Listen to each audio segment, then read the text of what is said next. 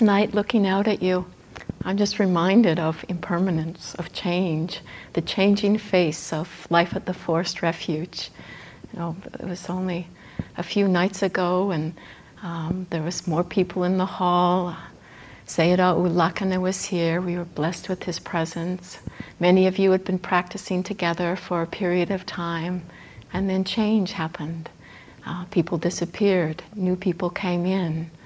And this is just all a part of life at the Forest Refuge. One yogi once described how he felt like people just spontaneously appeared and disappeared. And at these times we really get to see how we are with impermanence, how we are with change, and just to work with being steady. Yes, it's different. Yes, different mind states might be coming up. Maybe even your practice has shifted in some way. But just keep turning up, being steady moment by moment. And tonight, I wanted to speak about finding true refuge. I think this is something that's very important for all of us, and we may have different understandings of what it is. Tonight we began with the chant of the refuges. And in Buddhist teachings, it's actually talked about going to take refuge. For some of us, this might resonate. If this summer we've had a couple of different monastic retreats. We first had Sayadaw U Pandita, Sayadaw U Lakana. For those of you who had the great blessing of sitting through both of those retreats, you may be strongly resonant with taking refuge. But for many of us, it isn't maybe an immediate match, maybe not something we understand in the beginning, or that, maybe that we see, maybe we've even sat this monastic retreats and feel like that's something that Buddhists do. Buddhists take refuge. And we may not be so ready to define ourselves as a Buddhist. And so it may feel kind of a inside, or each night as we go to chant the refuges, maybe it's sort of, maybe we don't even feel to do it, or maybe there's just some sense of standing back from it a bit. So tonight, I'd really like to explore this topic, because in my own experience, I've seen how important it is, how much support it gives to the unfolding of wisdom and compassion. And sometimes words, language, ideas can just block us from really understanding the profoundness of taking refuge and the ways in which we actually do it already in our lives. So the word refuge itself implies safety, protection from fear, from danger. It can be finding shelter in the midst of the turmoil of life. We probably all know, I'm sure we all know, I can't imagine, it's not like your babies, how, what a time we live in this world. That there is just so much going on, so much upheaval, violence, crime. It's not an easy time to be a human being. And if we don't know how to take refuge, life will become unbearable. Life will be filled with pain. We'll find ourselves in states of despair. We'll find ourselves with an incredibly lost feeling. It may be that we experience the turbulence not just within the outer world, but we experience it in our own minds. It may be that in our lives we constantly find ourselves struggling with a state of fear, states of anger, desire. We feel overwhelmed by the forces within our own minds, whether it's emotional states, whether it's thoughts. We don't know how to be with it. We don't know how to find refuge. We don't know how to find shelter from it. And it's exhausting, tiring. life can look very hopeless. And it may be that we don't go through life feeling completely hopeless, but there just may be times when despair is strong, when grief is strong, when sorrow is strong. How can we find refuge? How can we find shelter? How can we find peace in these moments?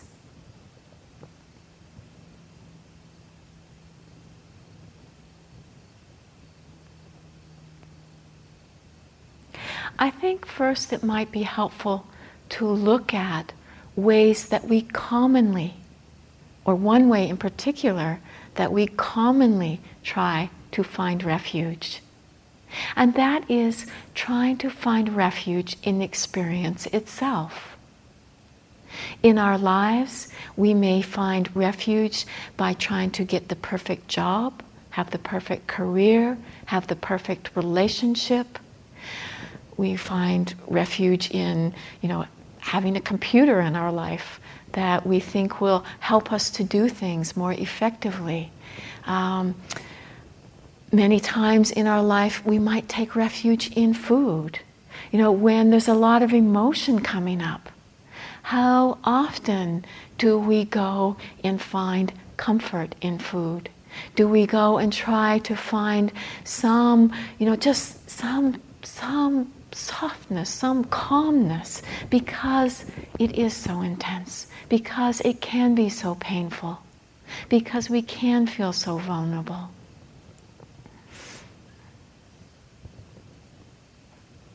In our practice, many times we might take refuge in states of calmness, tranquility, peacefulness. And, it can give us momentary refuge.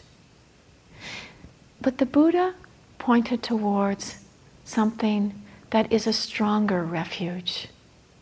He pointed towards a refuge that is unconditioned, that isn't relying on circumstances to be a certain way. When we are relying on our refuge to be that which is within conditioned experience, whether it be looking for the refuge in jobs, careers, relationship, or whether it be looking for refuge in these mind states, this is all conditioned experience. And because it is conditioned experience, it means it is subject to impermanence. Being subject to impermanence, it means it's there in one moment, it's gone in the next. And for this reason, it is unreliable. It is not where we are going to find true refuge. And yet, in our lives, this is where we have a habit of looking. And we do it day after day, moment after moment. We do it in any moment where we identify with experience, as if this is where we can be safe. And just to know, this is deeply conditioned, deeply habituated. We've been doing it, from the time of being a small child. And we do it because we don't know any better. It can be in our lives that we know of the truth of impermanence. We have some intellectual understanding of it. But it's really hard to live our lives from a place of truly understanding this. It's hard to live our lives in each moment from the place of this understanding. And so what happens is we lapse into these places where we find temporary refuge. And because these places are subject to impermanence, it means that even if for a period of time we find temporary refuge, at some point things will change. And when it changes, we often feel betrayed. We often move into states of fear, anxiety, because it wasn't lasting.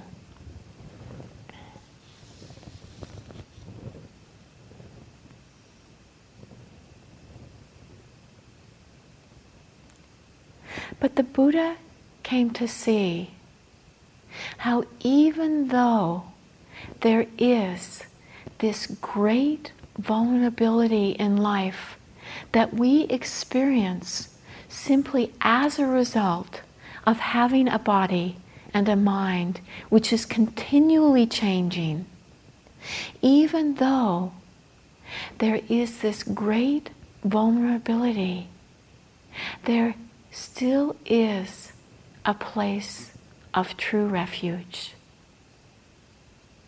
There still is a place that we can turn our minds towards, where we are not constantly caught in fear, disappointment, betrayal, where we are not continually caught in suffering.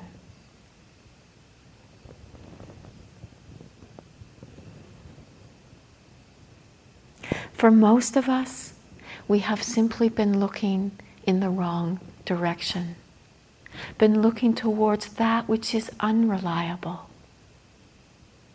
But the Buddha pointed towards that which is reliable, that which is trustworthy,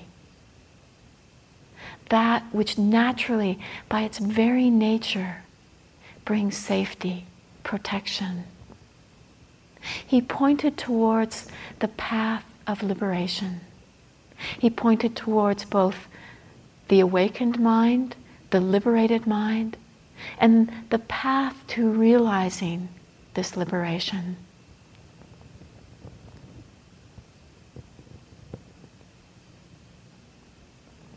In the Buddha's teachings, taking refuge is very important.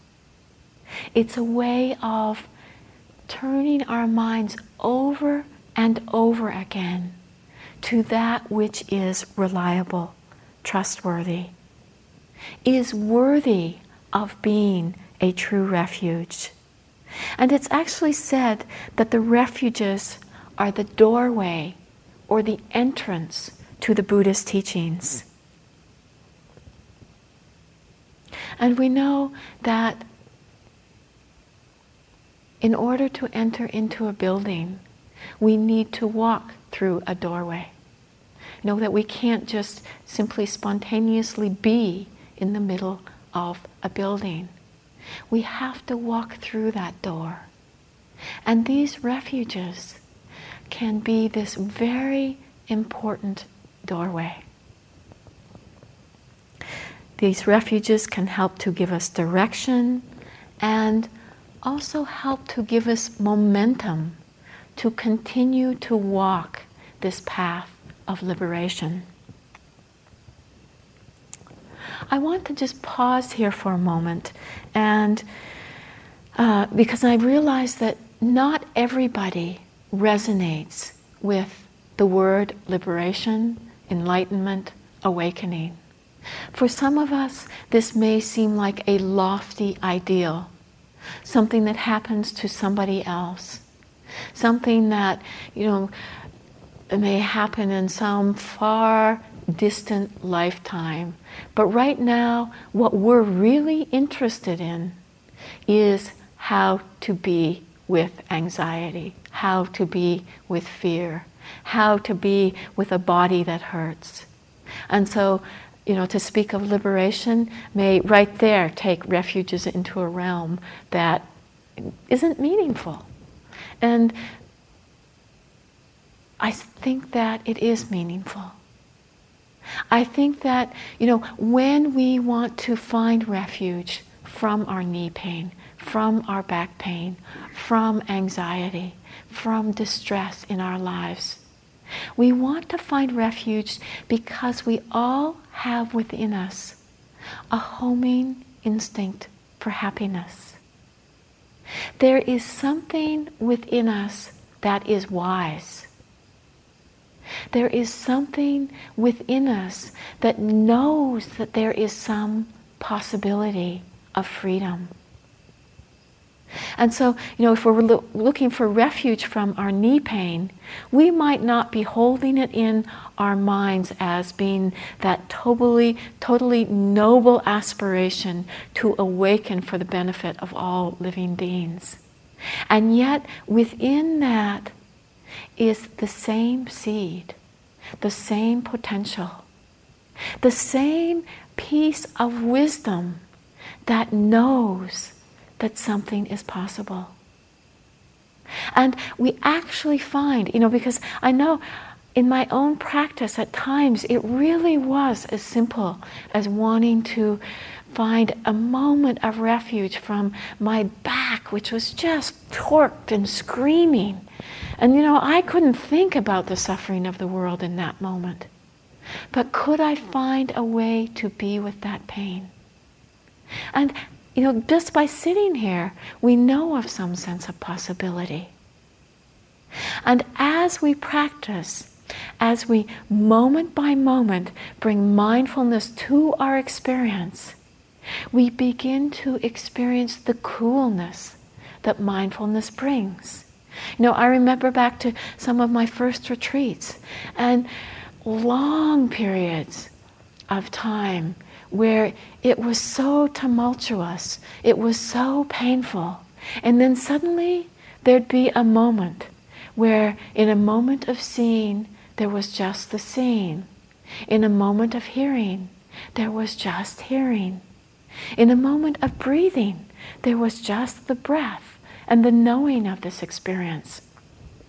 And even for a moment, it was like, just hitting a bell and there being a crystal clear sound. For that moment, there was refuge. Just through these simple moments, we begin to know of refuge. And this same sense of refuge can support us to complete realization within our own minds and hearts.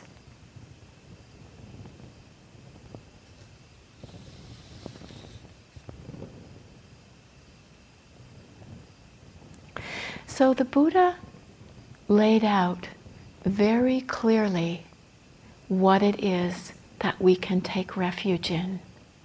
Different ways that we can give support to our minds to point our minds towards that which is trustworthy. And for me, taking refuge has become strengthened in the times when I am most distressed. There are times when I might walk into this hall and have a profound sense of gratitude. But there are also times when my mind is screaming in agony, and I remember to take refuge. I remember the triple gems, and this is what the three refuges are called. I remember to do this, and this gives support to my mind in difficult times.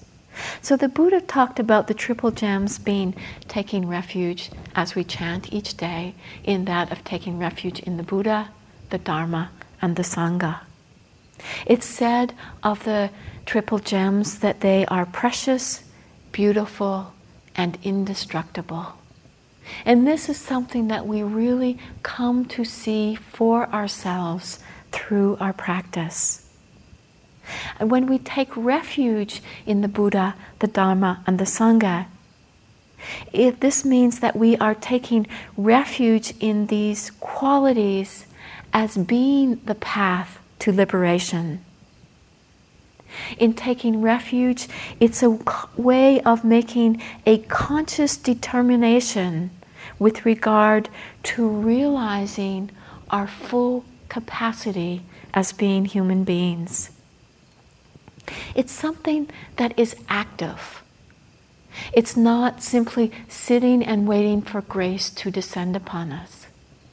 At times we need to actively turn our minds towards that which can be of refuge.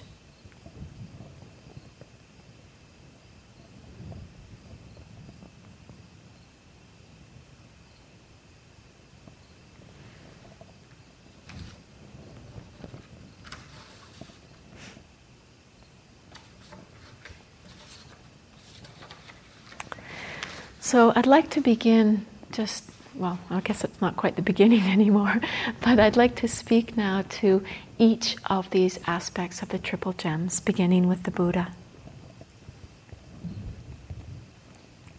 I think it's helpful on one level to begin with the Buddha, because here we have a historical man, a man who lived over 2,500 years ago.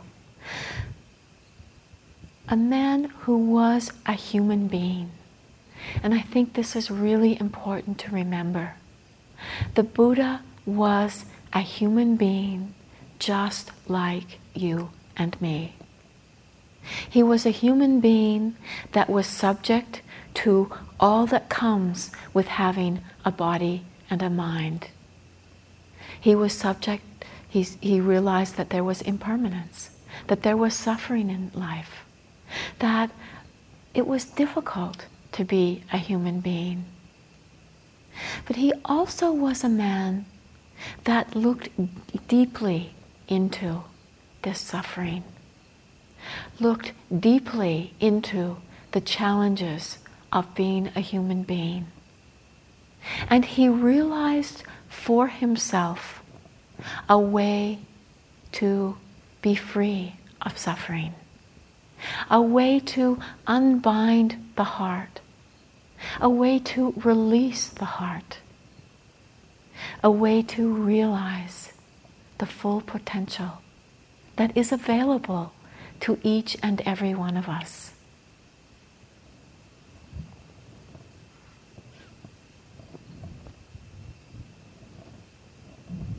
For some of us, this can be very inspiring.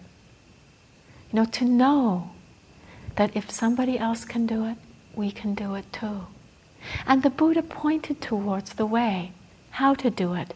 He didn't just go off, become fully realized, awakened, and disappear. He gave skillful means. He taught the path to liberation.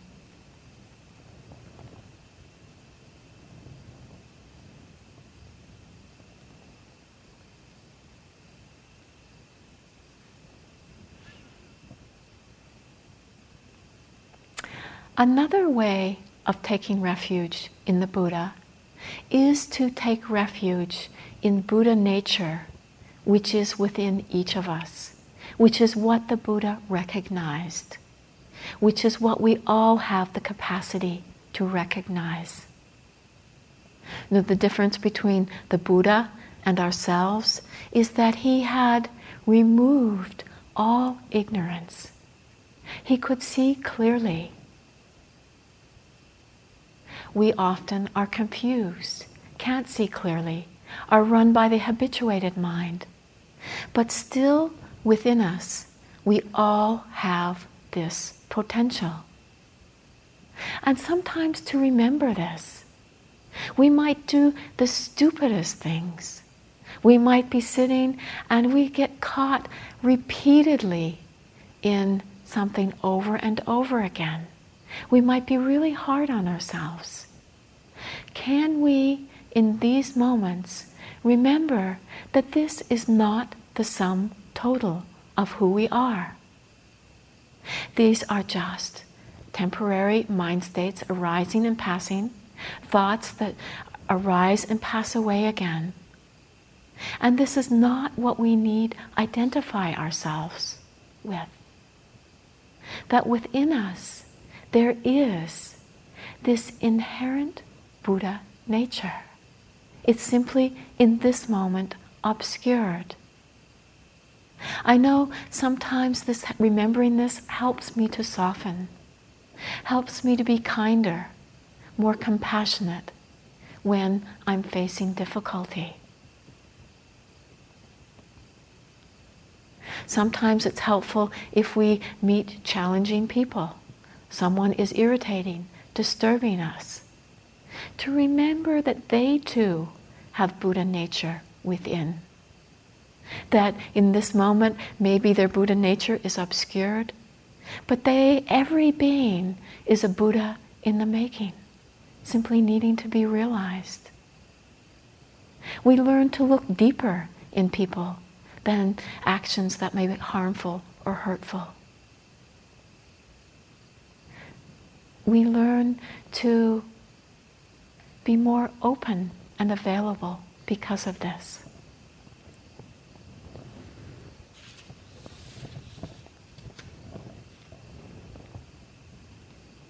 Taking refuge in the Buddha can be taking refuge simply in the knowing quality in the mind.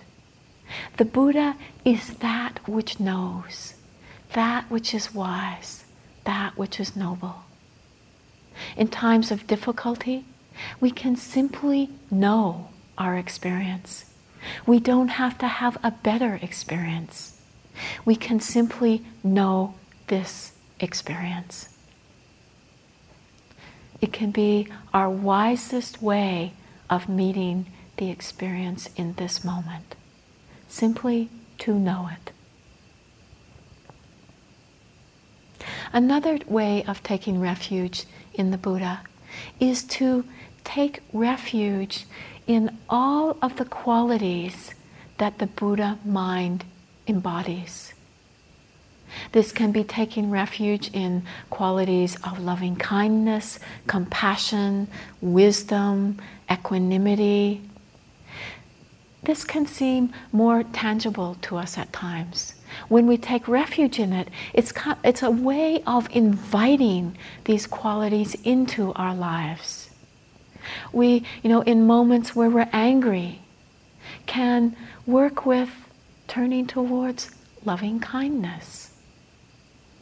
In a moment where we're confronted with suffering, we can turn towards compassion. In a moment where there's confusion, can we just rest in the knowing, the seeing of whatever it is that is arising in our experience in that moment? If we can rest in the seeing, without needing to change, without needing to do anything, but just resting in the knowing, the seeing of the way things are, we're moving towards wisdom.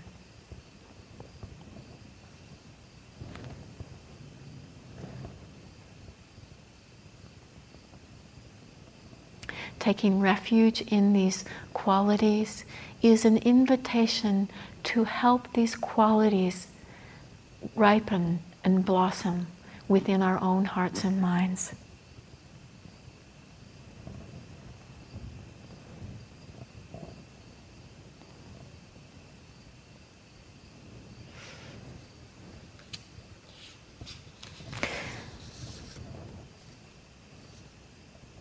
Sometimes in our practice, we might touch into a strong sense of sacredness. Even for brief periods of times, it might be we have, like this subtle taste of liberation, a subtle taste of the mind that is not bound by clinging, not caught in desire. Sometimes it's like the scent of liberation. And we find, it's these times in practice actually become the place out of which our practice flows. Our sense of possibility is strengthened. We begin to know for ourselves more deeply a sense of what is possible. So when we take refuge in the Buddha, it's a way of turning our minds towards the possibility of life, remembering that the Buddha himself was able to free his own mind, makes it possible for ourselves. We take refuge in this awakened mind or this Buddha nature that's within all of us. And we take refuge in all of the qualities that the Buddha mind embodies: wisdom, loving kindness, compassion, equanimity. The second place of taking refuge is taking refuge in the Dhamma.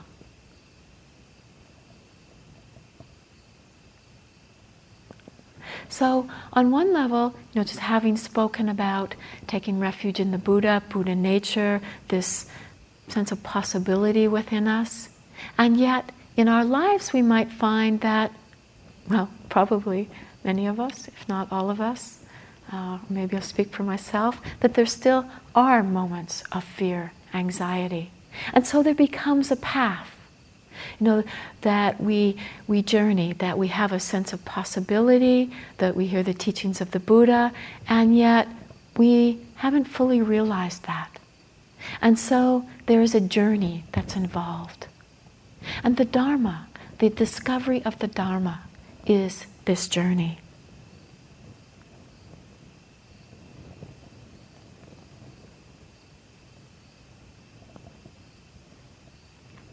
There's different translations of the word Dhamma as it refers to in the Triple Gems. Sometimes it's referred to as the teachings that the Buddha gave on the path to liberation.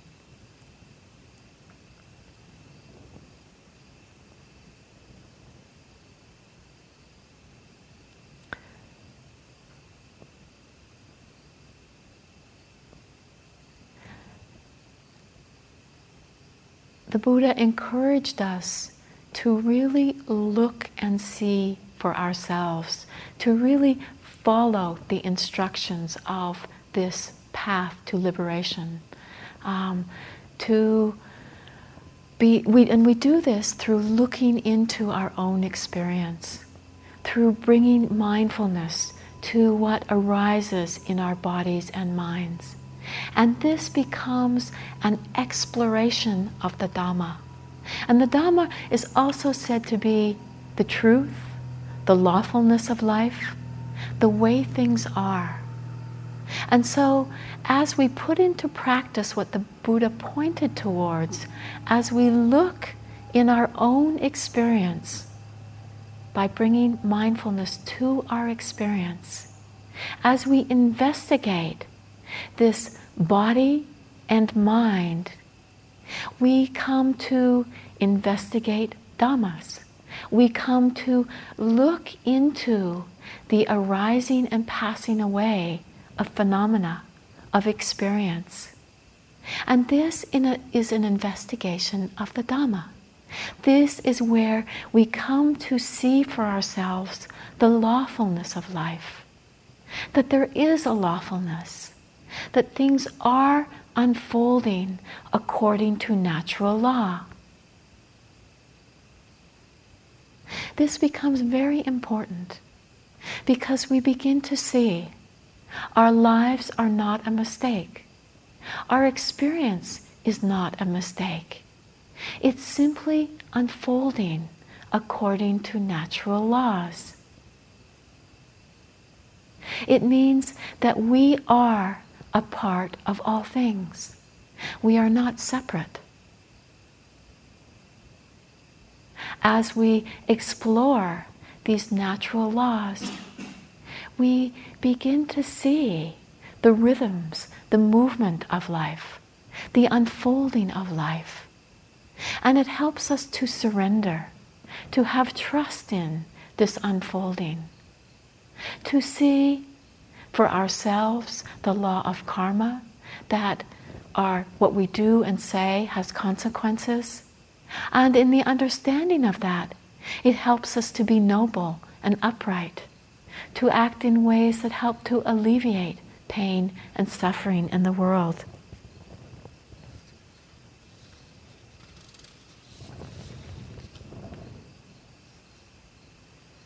It really helps us to surrender to the way things are. And implicit in this is that we surrender our views and opinions. And our views and opinions are a place that keeps us continually caught in pain and suffering. Instead of being caught in our opinions and views, we learn to look towards the way things are. We learn to have trust in this lawful unfolding.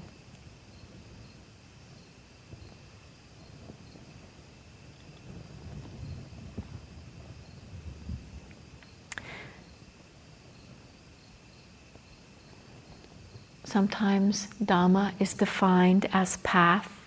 And this means that it is a combination of both wisdom and skillful means.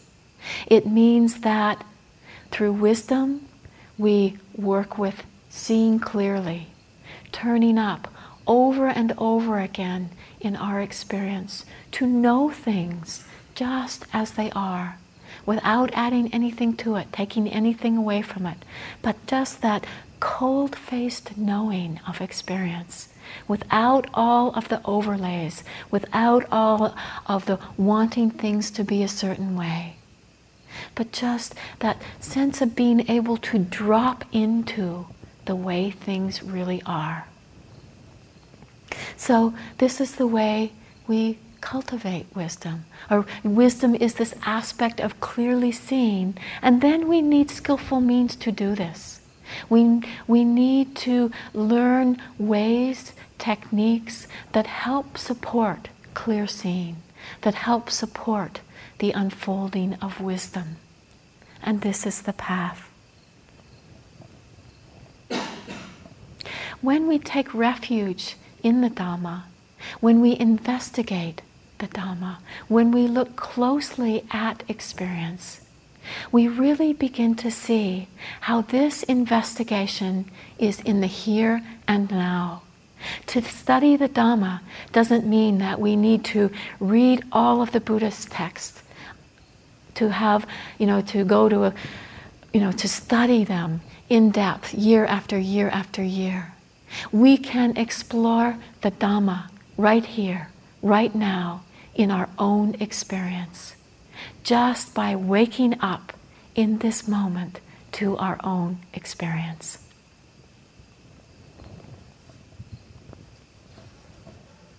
So when we take refuge in the Dhamma, we take refuge in our practice. And my guess is that every one of you here knows this. You know to some degree how you can take refuge in your practice. And we really find this at times in our life when tragedy occurs. It could be world tragedy, that things happen at times on a huge scale where there is a lot of suffering in the world. What can we rely on then? Many of us find ourselves thrown back on our practice. It can also be in more simple times, more personal times, where there's pain and suffering. Maybe a doctor has just told you that you have a terminal disease or a really, uncomfortable, painful disease. Where will you turn to?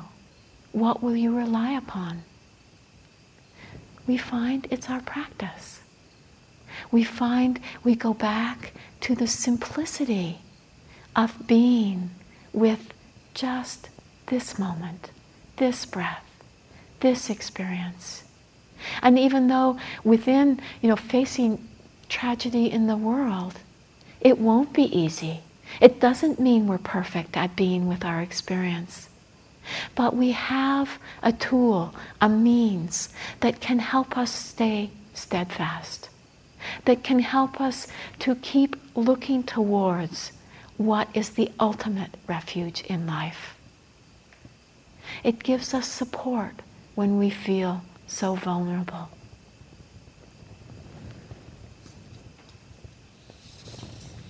It helps us to find the courageousness of heart and mind that can meet any experience that our life brings us. And this is why we practice, so that we can find that deep peace, truth. We can not be thrown by the turbulence of life, all of the ups and downs. So by taking refuge in the Dhamma, we take refuge in our practice. And this leads us into wisdom, the understanding of the lawfulness of life.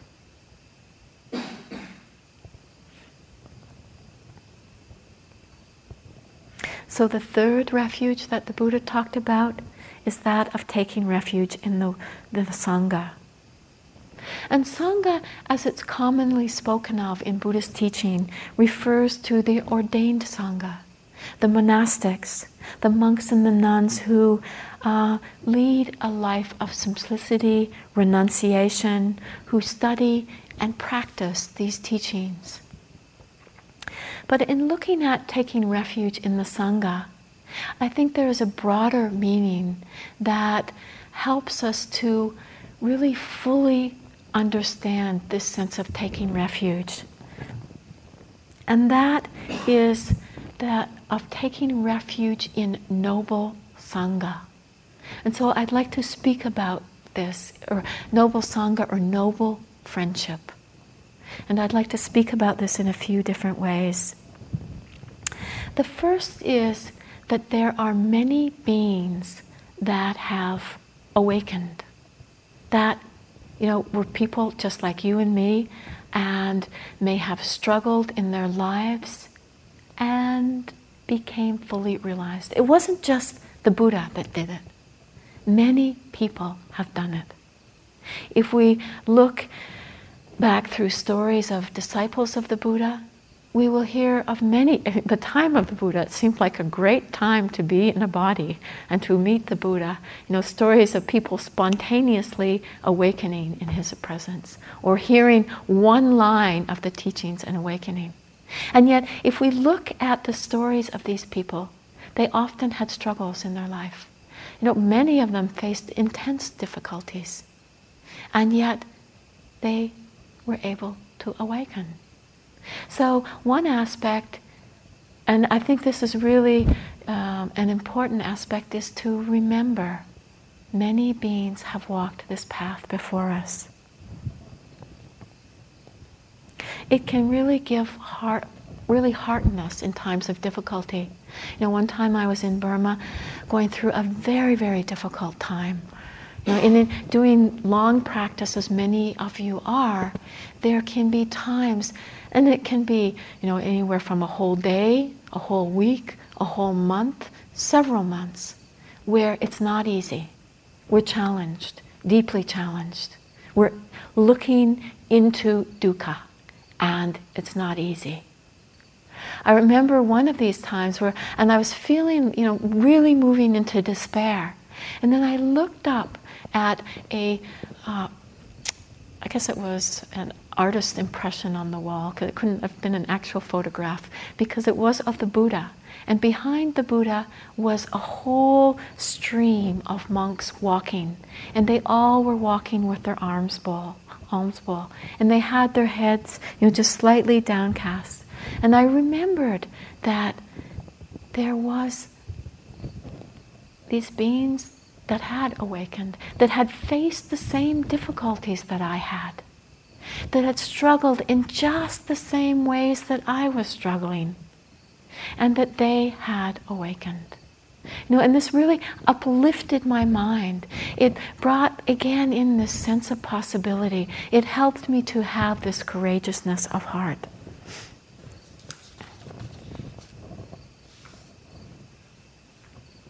So this is one way of taking refuge in the Sangha. Another way is that of taking refuge in the ordained Sangha that I spoke about. These are all of the monks and the nuns since the time of the Buddha who have kept alive these teachings and this practice, who have dedicated their lives to this. And this lineage is like a stepladder that goes from the present moment back to the time of the Buddha. It's a direct link to the Buddha. This became very meaningful to me on one of my trips to Burma when I had temporarily ordained as a nun. I think one of my strongest experiences of that time was to feel as if I was stepping into lineage. And it isn't that each of us is going to go off and ordain, even temporarily, as a monk or a nun. But I think it is important to recognize that there is this whole lineage that dates back from now to the time of the Buddha. And that lineage can be a direct link.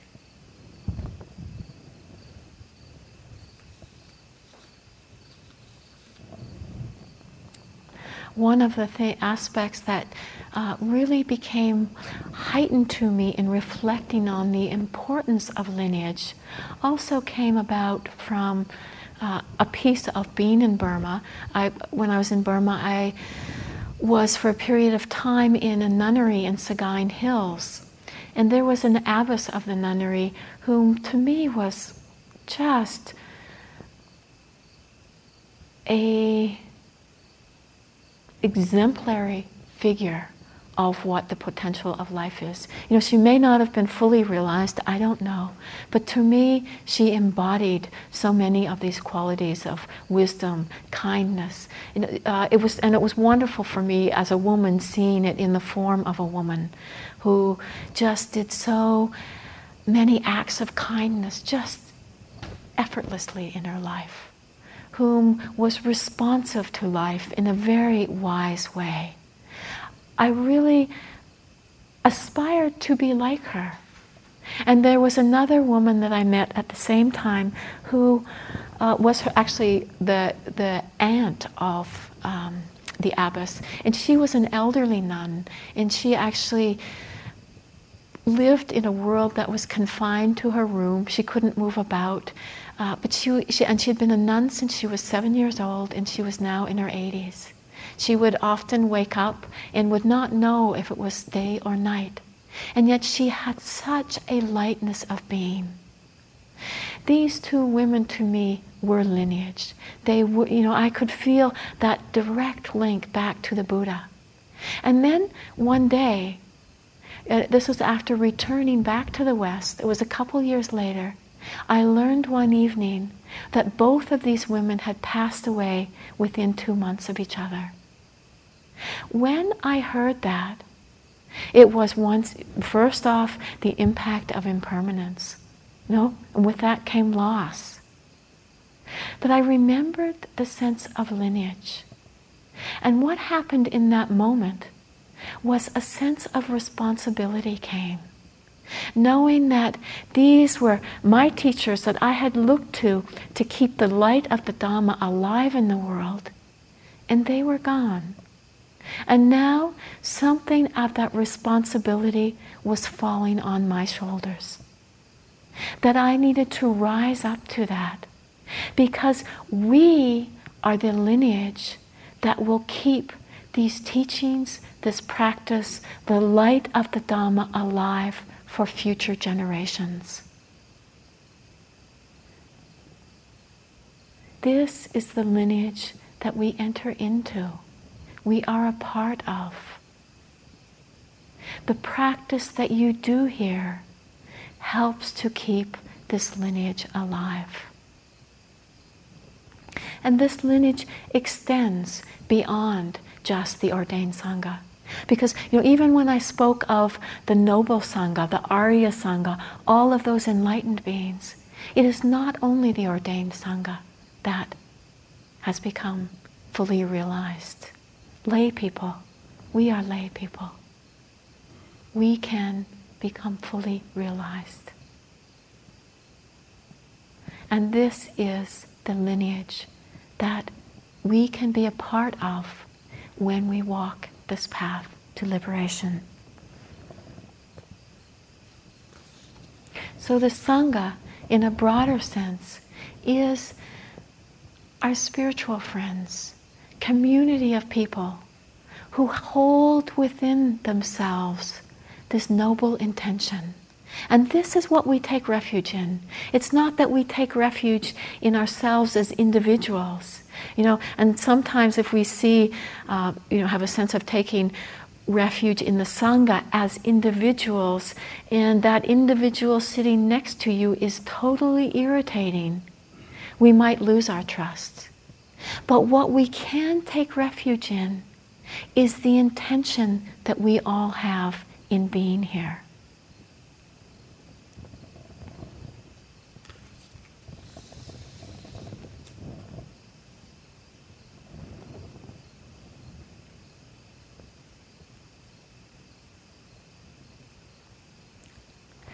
a description that I once heard on this same trip to Burma when I was a nun.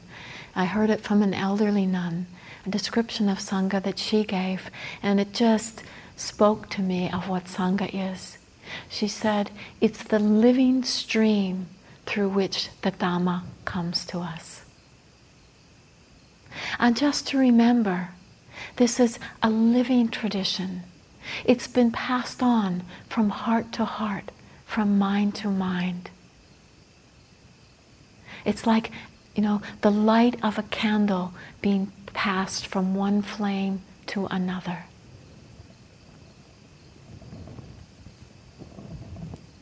So taking refuge in the Buddha, the Dhamma, and the Sangha, can we let this be an exploration in our own lives? It's not always so evident. It may feel foreign when we first hear of it. I know for me it did. That, at first I had to look to what I really could resonate with in taking refuge. Mindfulness was the first stepping stone, because it didn't have, it seemed pretty simple. It's pretty tangible in those moments of mindfulness. But out of that, out of moments of mindfulness, I started to touch into the potential. I started to understand the lawfulness of life. I started to feel the support of the community of practitioners around me and how valuable that is. And it opened up my heart. And taking refuge can become a very devotional practice. And devotion is important in this journey, because if we get caught in an analytical wisdom, a wisdom that is not embodied, it can become a very dry, analytical approach. And true wisdom is balanced with compassion. True wisdom knows compassion. That's the movement of the heart. And compassion comes through connection. It comes through, when we see clearly into the depths of suffering, there is this movement of heart to alleviate suffering. But this devotion arises when we take on the refuges, when we actively go to take refuge, and we begin to know something in our own experience of this sense of refuge. Naturally, we start to feel gratitude towards that which points the way. I wanted to share with you tonight something that really moved me in the way of how this devotion can bring juice, can bring just a sense of aliveness and vitality to the work that we're doing. And this, what I'm about to read, comes from a story about Ajahn Mun, who was a very famous Thai forest monk who did become realized. And this comes from his experience on the night of his enlightenment. It is after he experienced the heart that is unbound.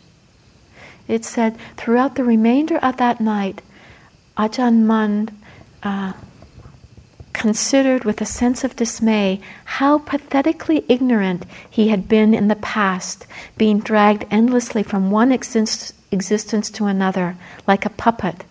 And he wept as he thought of how he finally came upon the pool of crystal clear, wondrous tasting water.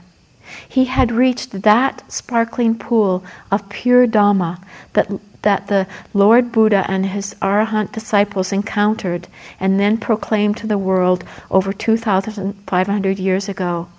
Having at long last encountered it in himself, he tirelessly paid heartfelt homage, prostrating himself over and over again to the Buddha, the Dharma, and the Sangha.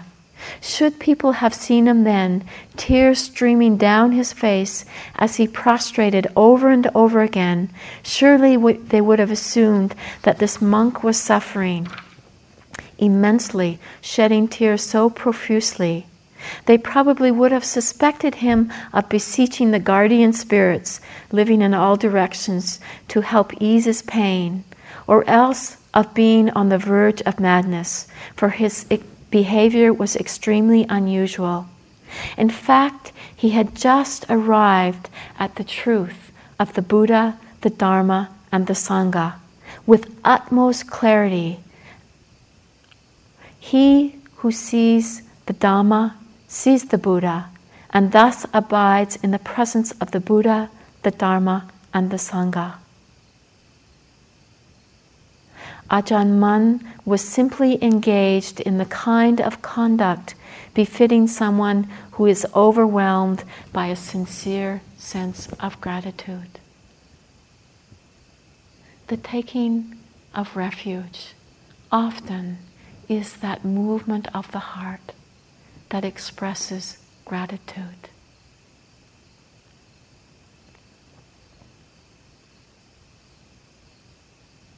So letting these refuges be that which supports the unfolding of wisdom and compassion. A place where we can turn our mind towards to find true refuge, to find in our lives that which is trustworthy, reliable. So let's just sit for a moment.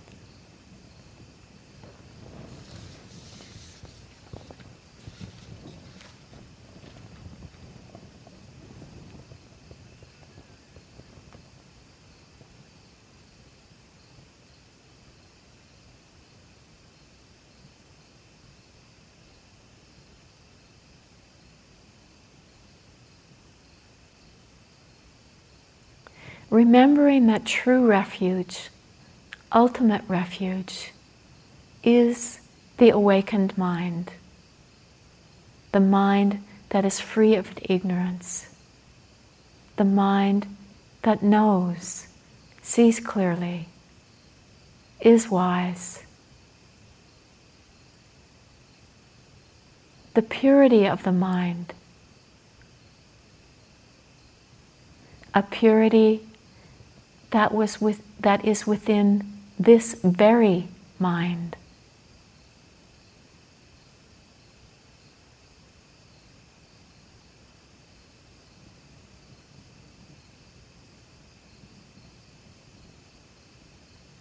May all beings come to know true refuge.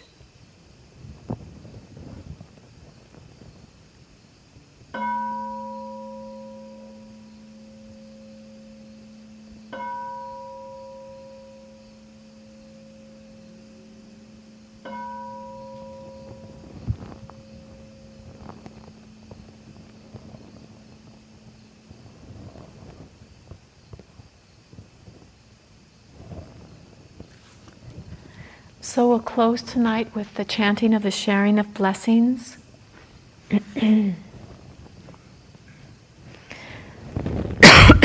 Excuse me.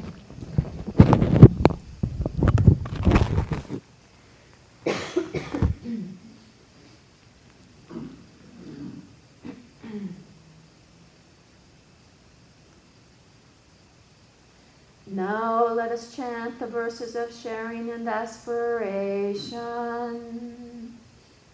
Through the goodness that arises from my practice, may my spiritual teachers and guides of great virtue, my mother, my father, and my relatives, the sun and the moon, and all virtuous leaders of the world, may the pious gods and evil forces, celestial beings, guardian spirits of the earth, and the Lord of death, may those who are friendly, indifferent, or hostile, may all beings receive the blessings of my life.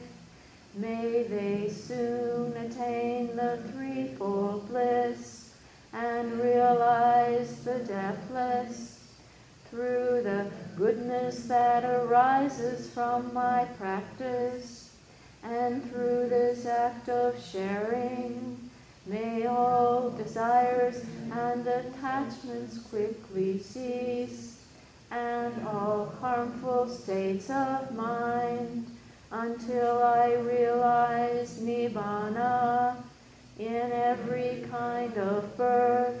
May I have an upright mind, with mindfulness and wisdom, austerity and vigor. May the forces of delusion not take hold, nor weaken my resolve. The Buddha is my excellent refuge. Unsurpassed is the protection of the Dhamma. The solitary Buddha is my noble Lord. The Sangha is my supreme support. Through the supreme power of all these, may darkness and delusion be dispelled.